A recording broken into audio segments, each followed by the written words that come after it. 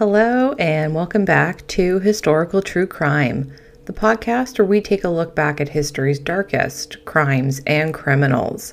I'm your host, Lizzie, and today is episode 26.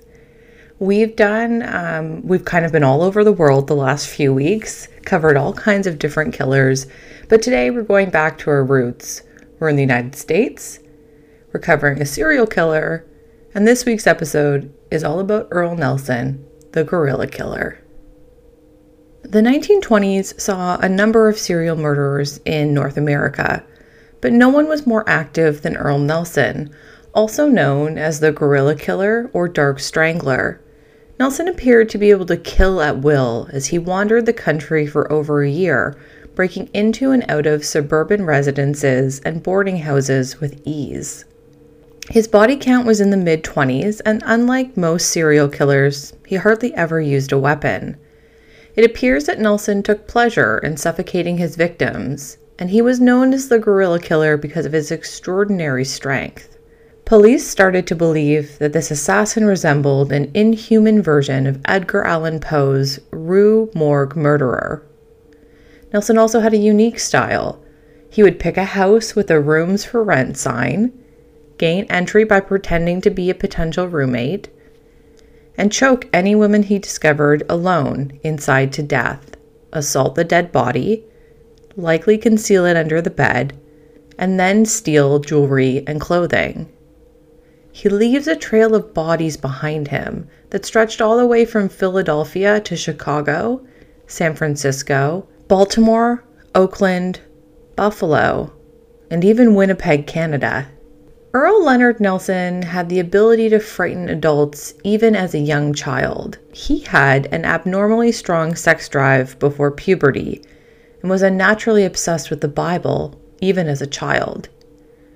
Earle's own family begins to dread him in his teens, but no one could have foreseen in the bitterly cold winter of 1926 that his depravity would explode into a 16-month frenzy of vicious rape, barbaric murder, and unimaginable defilement, acts that would become the trademark of one of the most notorious monsters of the 20th century, whose bloodlust would not be matched until the likes of Henry Lee Lucas, John Wayne Gacy, and Jeffrey Dahmer. The lone child of James Farrell and Frances Nelson, Earle Leonard Nelson is born on May 12, 1897, in San Francisco, California. Earle's mother would pass away from syphilis she contracted from her husband only 10 months after Earle is born. Within that same year, Earle's father would also pass away from syphilis. Earle ends up being raised by his maternal grandma, Jenny Nelson, and he's raised in an extremely puritanical environment by his grandma, who believes that sex is dirty and immoral. Obviously, this is a very religious household at the same time. At the age of 7, Earle is expelled from school due to poor behavior. His teachers complained that he would quote passages from the Bible that alluded to a powerful beast, and he'd speak to intangible, unseen beings. He would also enjoy watching his cousin Rachel undress. So early on, we're seeing the signs of some depraved behavior happening. When Earle was only 10 years old, he hits a streetcar with his bicycle and has to be taken home unconscious with a hole in his temple. He ends up being unconscious for around 6 days, and even after he appears to recover, he would frequently complain of headaches and memory gaps. So we have a traumatic childhood, the loss of both of his parents, raised in a very religious household, combined now with a head injury. So Earle is not being set up for success, not an excuse for anything that happens later, but interesting to note that he does have these indicators early on in his life that something might not be quite right. Nelson is primarily on his own by the time he's 18 years old, having been rejected by society and having a family who thought he was generally strange. In many ways, he had willingly adopted that lifestyle ever since he stopped attending school. His aunt and cousins would frequently recall that he would wander off for days, but return in odd, different clothing than when he left. Although it's unknown what he did for food or money during these escapes from reality, it isn't difficult to assume, given how they concluded. He took money and food from the homes, and when the owners came back, he would flee from police. In any case, he was punished for some of these crimes, and the way that he was eventually apprehended was from breaking into a cabin he claimed he thought was abandoned after going missing from his home on multiple occasions. So he ends up being sent to San Quentin State Prison. He was released from prison for this crime on September 6, 1916, but on March 9, 1917, he's taken into custody in Stockton for minor larceny. Nelson was imprisoned for a further 6 months before being released, at which point he's again taken into custody in Los Angeles on suspicion of theft. But Nelson will flee from the Los Angeles County Jail after about 5 months. Nelson would enroll in the U.S. military sometime in late 1917, but left service after only 6 weeks. He would repeatedly follow this same pattern, enlisting in various military divisions under various names, and then desert.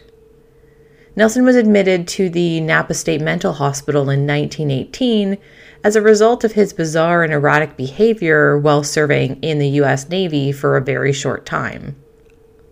According to Schechter in his book, The Savage Trail of a True American Monster, Nelson mentioned hallucinations and other paranoid delusions in his preliminary discussion with psychiatrist William Pritchard, who made the following observation, quote, "He has seen faces, heard music, and at times believed people were poisoning him. Voices sometimes whisper to him to kill himself. Says that if he were kept in jail, he would get something sharp and cut the veins in his wrists." So during the time that he's institutionalized, Nelson manages to break out at least 3 times before employees simply give up looking for him. The staff at the facility begin to refer to him as Houdini because of his propensity for making escapes. On March 17, 1919, Nelson is officially released from the Navy in absentia, and his hospital file was closed with a notation only that he had improved. After that, Nelson obtains employment as a caretaker at St. Mary's Hospital under an alias, Evan Lewis Fuller. It's there he encounters Mary Martin, a secretary, who's 60 years old. They start dating and will get married in August of 1919. Their union, however, is very brief, because Nelson will make her life a living hell with his irrational jealous rages, strange sexual demands, delusional beliefs, and increasingly violent behavior. She'll end their relationship after only 6 months of living together. On May 19th, 1921, Nelson enters a San Francisco home under the guise of being a plumber and makes an attempt to assault a 12-year-old girl, Mary Summers. She'll scream, and he'll run away, but he'll end up being apprehended only hours later. So he's found to be dangerous at a competency review, and he's once again admitted to the Napa State Mental Hospital. Before being released ultimately again from the institution in 1925. He also, in that time period, manages to break out once more on 2 separate instances.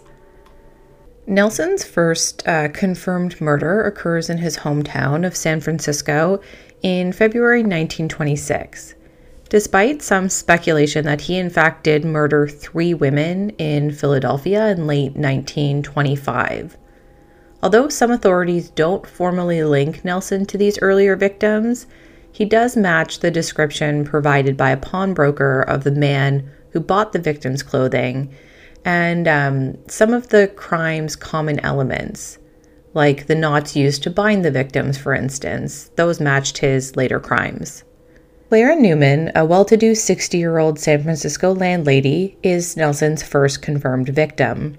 On February 20th, 1926, Nelson enters her boarding home under the guise of Roger Wilson, a prospective renter.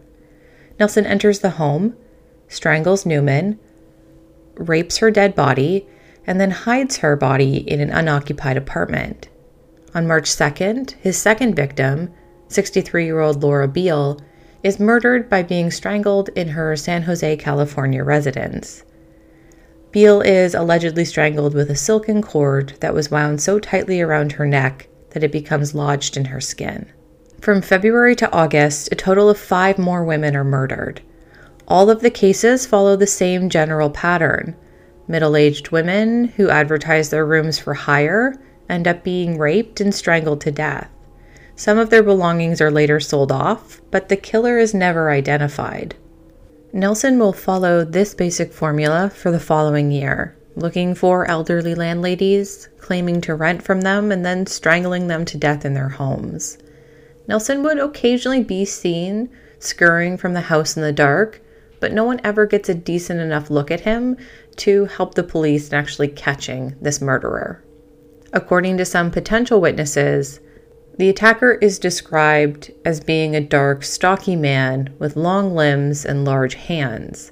Some publications start calling this serial killer the Gorilla Man because of his strength and the fact that the description resembles a gorilla.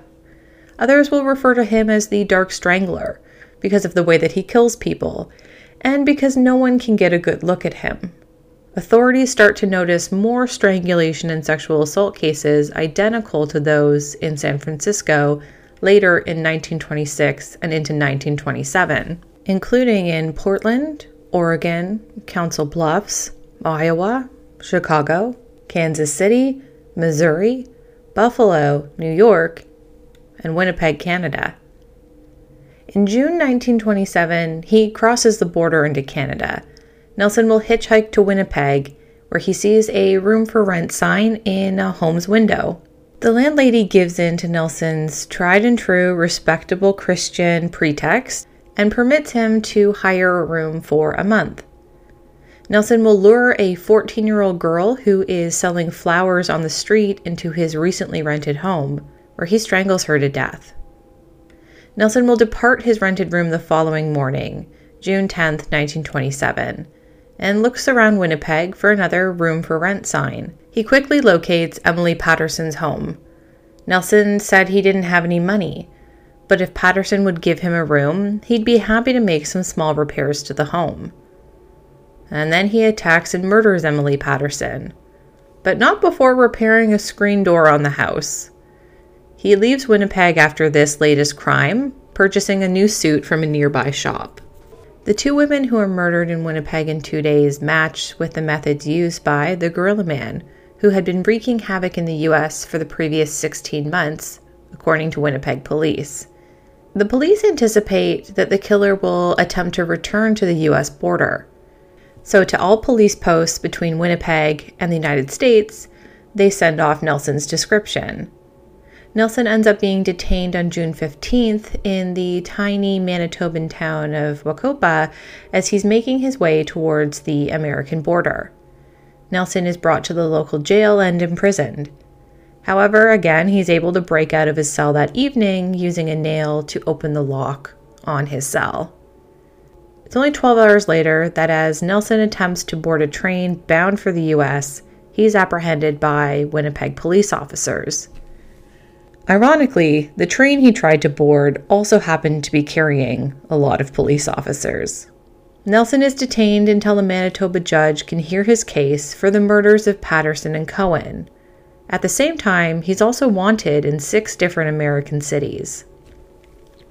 Nelson's trial is originally set to start on June 27, 1927, but Nelson's lawyer asked for a postponement. So it doesn't actually happen until November 1st at the Winnipeg Court's Law Building. R.B. Graham handles the prosecution, and Justice Andrew Dysart presides over the case. The case against Nelson is about as clear-cut as a prosecution can get. Manitoba had never witnessed anything like it, and every day the courthouse is crowded with onlookers. Nelson was clearly identified by the prosecution's witnesses, and the evidence suggests that Nelson was the only person who could be connected to each murder. His defense lawyers had little ability to refute the damning testimony. Their only chance of success is an insanity defense victory. And Nelson's ex-wife and aunt, who both believed he was insane, provide evidence. On November 5th, 1927, closing arguments in Nelson's prosecution come to a conclusion. It's expected that the jurors will convict Earle Nelson, and the judge would order him to be hanged. And the jury does not disappoint. They reach a guilty decision after less than an hour of deliberation, and Judge Andrew Dysart hands down the death penalty.